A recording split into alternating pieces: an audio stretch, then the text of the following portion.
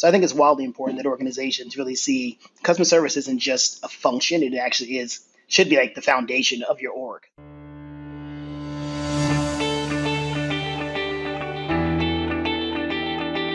And I want a good show, damn it.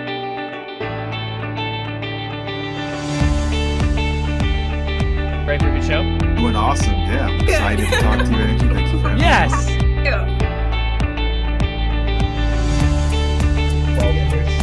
I've always been doing fighting and archery, and my dad said, hey, you guys want to start an archery school? That's how it is. Andrew, yes, of course, let's do this together. Hello, everyone. Welcome to another episode of the Ecom Show.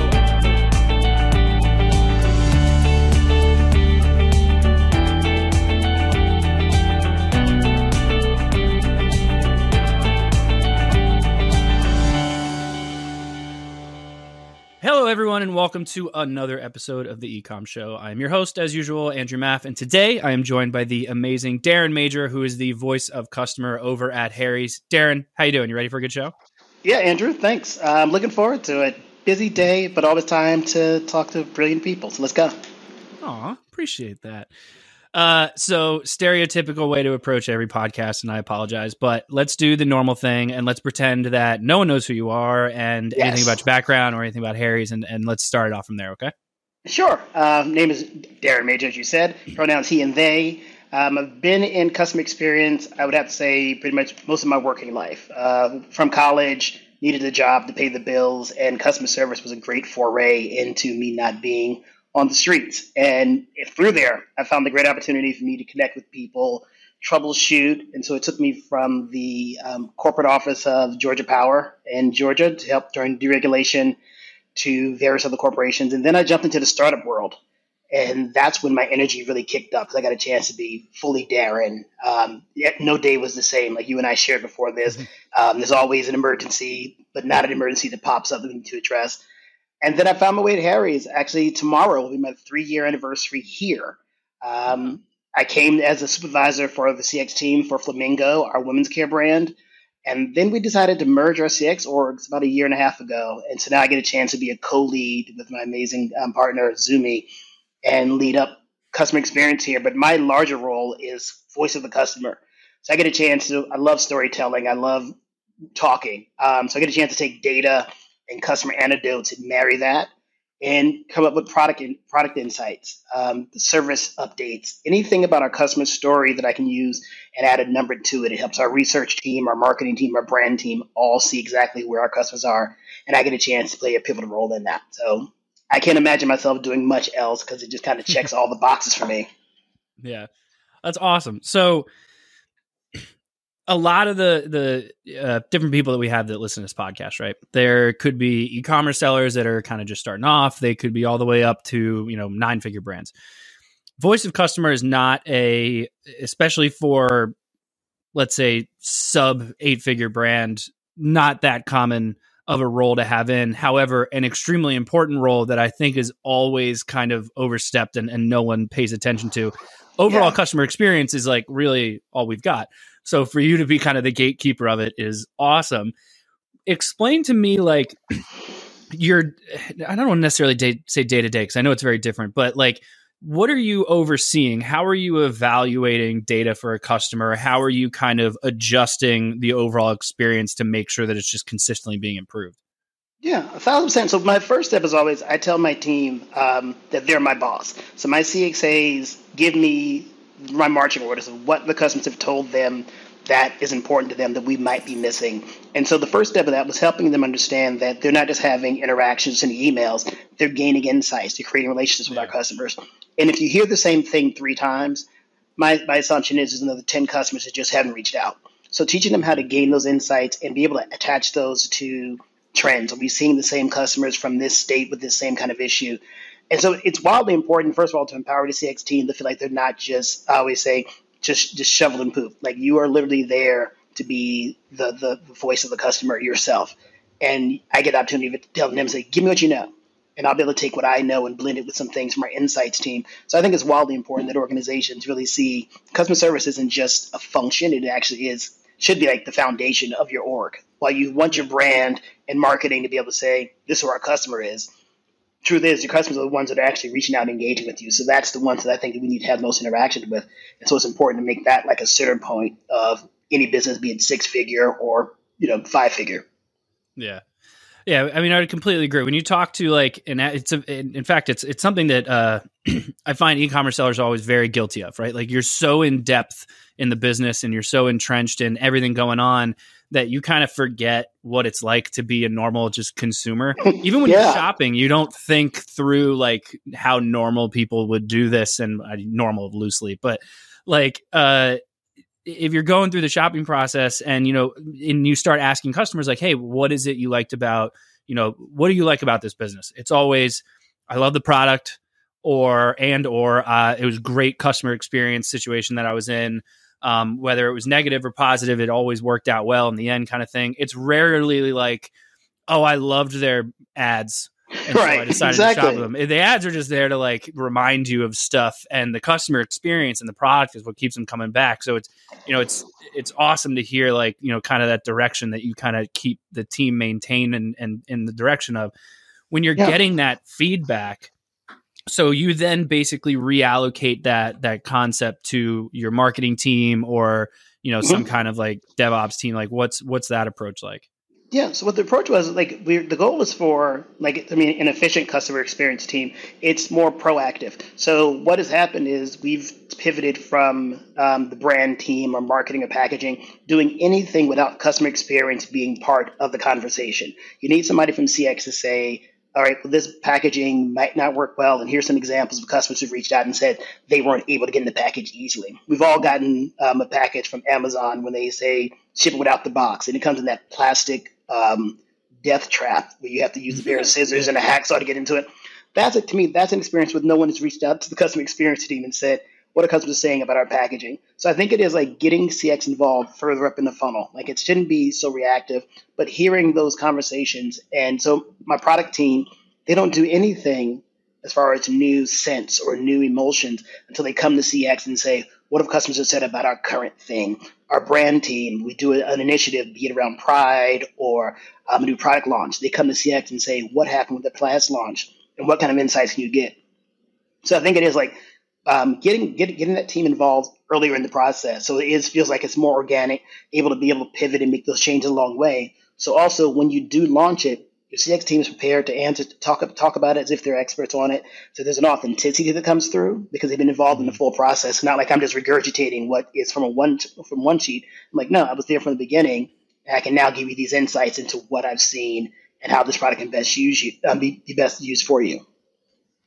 How are you kind of like compiling that data? Is there certain platforms you use, or you kind of just got a different way that you do it? Is it like a word cloud thing? Like what's that? We live, eat, and breathe over here by Looker. Being data minded is something that I adopted maybe about within the last 10-ish years. I always like, I can tell stories and to pull basic things from our CRM gladly.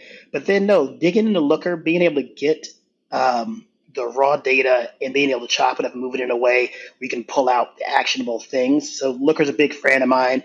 Give me an Excel spreadsheet and I am happy to create pivot tables and all that stuff. So it is getting those platforms in place, but also I have a dope BI team who I can pretty much ask them any question, and through those Looker tendrils and anything they need to connect, they'll be able to pull the data that I need to be able to tell a story that I need to be able to share. So it is like partnering with the different business teams. My accounting team, I want to know how many refunds have we had in the past 15 days for this product, and what credit cards do we put those refunds to? How are our PayPal transactions happening? So it is like a partnership in a lot of ways. But I think for me personally, I get regular Looker reports. I get updates from our CRM of what are the refund spikes like. Looking at what topic applications, my team, every interaction comes through, they assign tags or topics to it, so we know what that interaction was about without having to read the whole email. So being able to pull those scheduled reports, I get the report and I can see exactly where I need to focus my attention for that day. That's awesome. So when you take that kind of feedback, how this is just genuine curiosity. Yeah. When you go to provide that feedback, which obviously sounds like in many cases can be negative feedback from the customers on something we need to fix, how do you go about relaying that information to the required teams to tell them like, hey, like they're not loving it? Yeah, you know what it is. I always Tread lightly. definitely, because some things are precious. But obviously, with people, I tell people one of our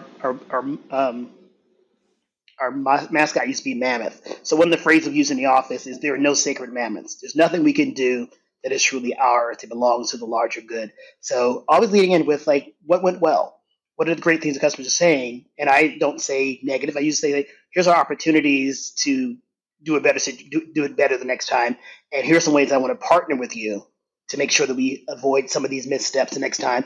And then just be able to give them like that real time feedback. So it's like celebrating the wins, recognizing where we could have been better, and then look at the obstacles or challenges as ways of saying, okay, so next time we know that this packaging or this color or this conversation could have gone different with these kinds of insights. But one of the biggest things is I like talking to the customer. So if you, Andrew, were to reach out to my team and say, this was horrible, and the survey comes through like that, I want to get on the phone with you because I want to, one, let you know that I heard you, and two, I want to get into the details. When you say horrible, what is horrible? Define that for you and give me some specific details. And then, of course, I want to reward you for your insights because you didn't have to do it. And I appreciate you being honest with your feedback and also honest with your insights to me. And then, send you some Harry's products to help you regain trust that we hear you, see you, and want to make sure that you know that we got dope products for everyone.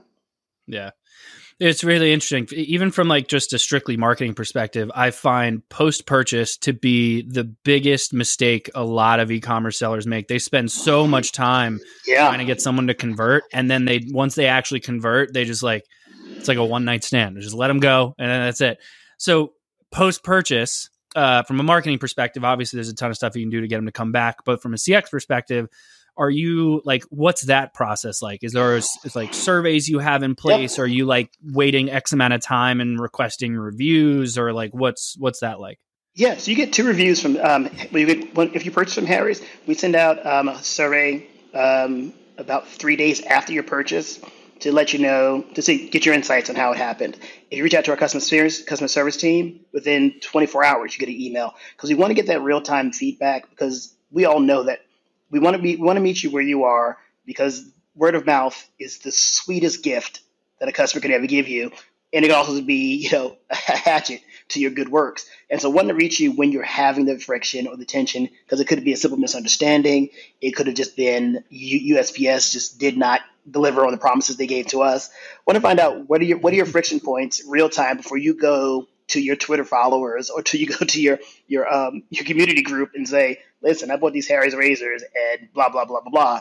I want to avoid the noise before it becomes too loud. I'd much rather somebody say, I got this package. They sent a survey. And you know what? Some guy named Darren called and asked me some questions that were specific to my needs. So I feel like this is a brand that cares. So that, like to your point, that post-purchase conversation, that post-purchase interaction, it truly is that. That's how you build loyalty. There are companies that I'm endeared to forever because they took care of me over the small things. I'll shout out like Zappos.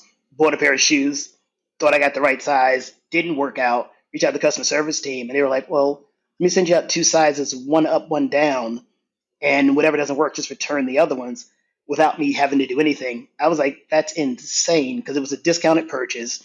It could have been very easy, like here's $20, go away. But the fact they cared enough to make sure that I had the right fit, I tell anybody, I said, if I need shoes, that's the first place I check because I know that if there's something not great, they're going to put themselves in a position to help me get it right. So great example, because now I've got a question that teed me up, and I appreciate you doing that. So the big thing that I speak to a lot of e-commerce sellers that are usually in like the 7-figure annually range, right? So we're watching every single penny that's going out the door, and they want to know why, et cetera. So in a Zappos situation, very large company, they can afford to do aspects like that. But it's also one of those things that it's very difficult to tie an ROI to that and make it justifiable. However, it clearly improves the customer experience, allowing people to come back, which improves your returning customer rate. So there's kind of 2 different ways to look at it. How do you, when you're going through those larger steps that you're going to take for customers, like in your example for what Zappos did for you, how are you evaluating how, profitable that may be, what the ROI around it might be, or is it really around more like we are very clear that, you know, the customer experience needs to just consistently be improved for us to have longevity, and so we're just going to do what it takes? Like, is there any kind of financial backing to it? There is. So we actually, going back to like using data to support the conversation, we look at customers' first order, and if they did contact customer experience, what was their order behavior after that? And we've seen consistently customers that reach out to my amazing customer experience team tend to return as customers because of that brand of loyalty. And so we're okay with telling the customer experience team, like, we used to have really hard set metrics. If the order is this, refund this. If the order is this, do that. And we imploded that. I'm like, that's rigid. That's not really authentic or organic. So now it is like the team is taught, go into a customer's account, see how they've ordered, see what they've ordered, see what their contact history is like. It is literally every interaction is building a relationship, and the ROI will come. Now, of course, you know, there are customers that will abuse. Get that. I think that's the loss of the thing. But I think by and large, when you meet customers in beautiful ways to address the problems, they're always going to come back. It's like the products that we sell, they're things that the majority of people need. We need to shower. Some folks need to shave, hairstyle, things like that. And so making sure that we know that our products are something that is widely usable, but also we want to make sure that customers know that you have an issue. We want to make sure that you'll know that you have a team that's ready to respond to you. And also, we haven't seen it. We pulled the numbers. We see that our average refund amount gets reduced, but our average number of replacements has increased. So we look at those kind of numbers, like people who are not looking for money, but who actually want the product. And I tell the team, I said, lead with that. If you got a body wash and the customer said, I didn't care for the fragrance, you know what? Sorry you had that experience. I'm going to send you out a variety pack so you can smell all the different fragrances. And then also reach out back to me if you have any questions. If we see those customers time over time, get the variety pack and then come back and order a different fragrance of the body wash. Same thing with lotions. Send them something that you have different to help say, well, it's not the product you don't like, but it's this thing. Here's a way to fix it. So I think the ROI always comes in further down the line, but it's not like an immediate fix. You start just noticing the same names coming through, the same order amounts coming through. How do you control that through like other channels, right? Like if they're coming directly through your website, they're going through your own platforms, you're controlling all that data, that kind of stuff. How do you control that same concept if you're selling on, you know, let's say like an Amazon, like you referenced before? Yeah. So like with Amazon handles all of our customer experience themselves, and they follow our same guidelines. But like we sell also in Target and a lot of retail stores. And so you can purchase in retail and, you know, the average response would be like, go back to Target. They took your money. You figured out with them. We're more like, well, Target might not have the options that we have on the website. So we treat every customer. If you have a product, we don't care where you got it from.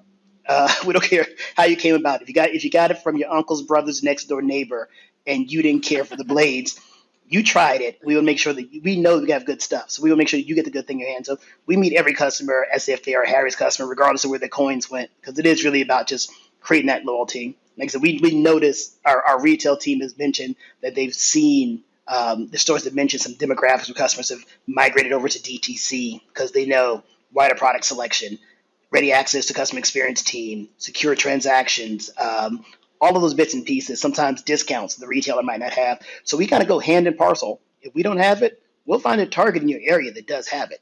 If Target doesn't have it, we're happy to get that replacement to you or get that product sent to you. Can't afford it, have it processed at a discount because we want to get the thing in your hands because you're asking for it. If you go through the trouble, call the 800 number, you're somebody who's looking to get use of the product. If you're not looking for money, I want to shave. I want to smell good. I want some deodorant. Yeah. Who am I to say no? I mean, within reason, my accounting team is always like, hey, Darren. Well, actually, so that was exactly what my next question was. Like, how do you approach people that are trying to game the system? I think, you know, like I mentioned, you know, a lot of the sellers we'll talk to are typically like, you know, sub 8 figures. So a lot of it, they're watching every penny. And then they get one customer that like just wants to fight. And it's just, you know, it is what it is. How do you approach that type of customer where it's clearly just not appropriate for the way that they're handling it? Those are the ones where we have lovely, candid conversations where I think it's okay. It's okay for businesses and brands to be able to say, you know what, Andrew, I don't think you're our customer. We appreciate your business, but it looks as if what you need from us, we're not able to deliver. and provide them some other options of how they can service that business. Because one, my CX team, every contact turns into, it's already, our cost per contact is around like $11, $12. So we're already losing that money up the front. Someone who's just calling in for constant replacements or refunds, we know that's someone who's, like you, to your point, gaming the system. So we actually, within our order management tool, customers are flagged. If it is someone that is a habitual refunder or replacement user, we know who those persons are, and they go to a specialized team of people who have high EQ, people who are skilled at navigating treacherous situations. Be able to say, we're happy to send this to you one last time, but you know what? We're going to need a different address. So it is like not straight out calling them a user or abuser of the system, but saying, oh, you have an issue with delivery? You have a different address. We're happy to send it to you, but it has to be a different address. So not completely disregarding them, because it could very well just be, if you live, I live in New York City, my postal worker, I think sometimes has a vendetta against me because packages come and go as they see fit. But I think it is like being honest and meeting them where they are. Like, we see what you're doing, but we don't want to call you anything other than a customer who's uncertain.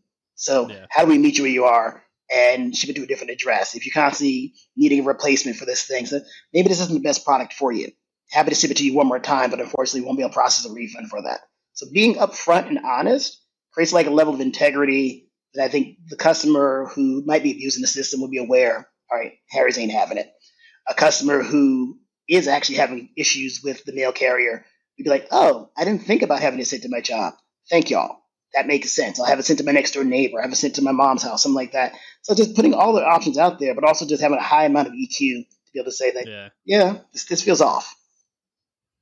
That's awesome. Darren, thank you so much for being on the show. I don't want to take up too much of your time. I know you've got tons of fires to put out. But obviously, really appreciate you being here. I'd love to give you the opportunity to let everyone know where they can find out more about you and, of course, more about Harry's. Sure. Well, I'm on LinkedIn, Darren J. Major, on LinkedIn. Harrys.com, shopflamingo.com. We also have a couple different brands, Lumi, the deodorant company, and also Cat Person. So we've got lots of brands that are incubated under Harry's Inc. And we're everywhere, retail, online, Amazon. If you have any questions, you can always reach out to help@harrys.com. Ask for Darren. I'm here probably more days than I should be, but happy to have a conversation. You can also reach out to me, email at darren.major@harrys.com. Perfect. Darren, appreciate your time. Obviously, everyone that tuned in, thank you as well. Per usual, make sure you do everything I always ask: rate, review, subscribe, all that fun stuff on whichever podcast platform you have. All of them on whichever podcast platform you prefer, or head over to theecomshow.com to check out all of our previous episodes. But as usual, thank you all for joining us, and we'll see you all next time. Have a good one. Yeah. Thank you for tuning in to the Ecom Show. Head over to ecomshow.com to subscribe on your favorite podcast platform or on the Blue Tusker YouTube channel. The Ecom Show is brought to you by Blue Tusker, a full-service digital marketing company specifically for e-commerce sellers looking to accelerate their growth. Go to bluetusker.com now for more information. Make sure to tune in next week for another amazing episode of the Ecom Show.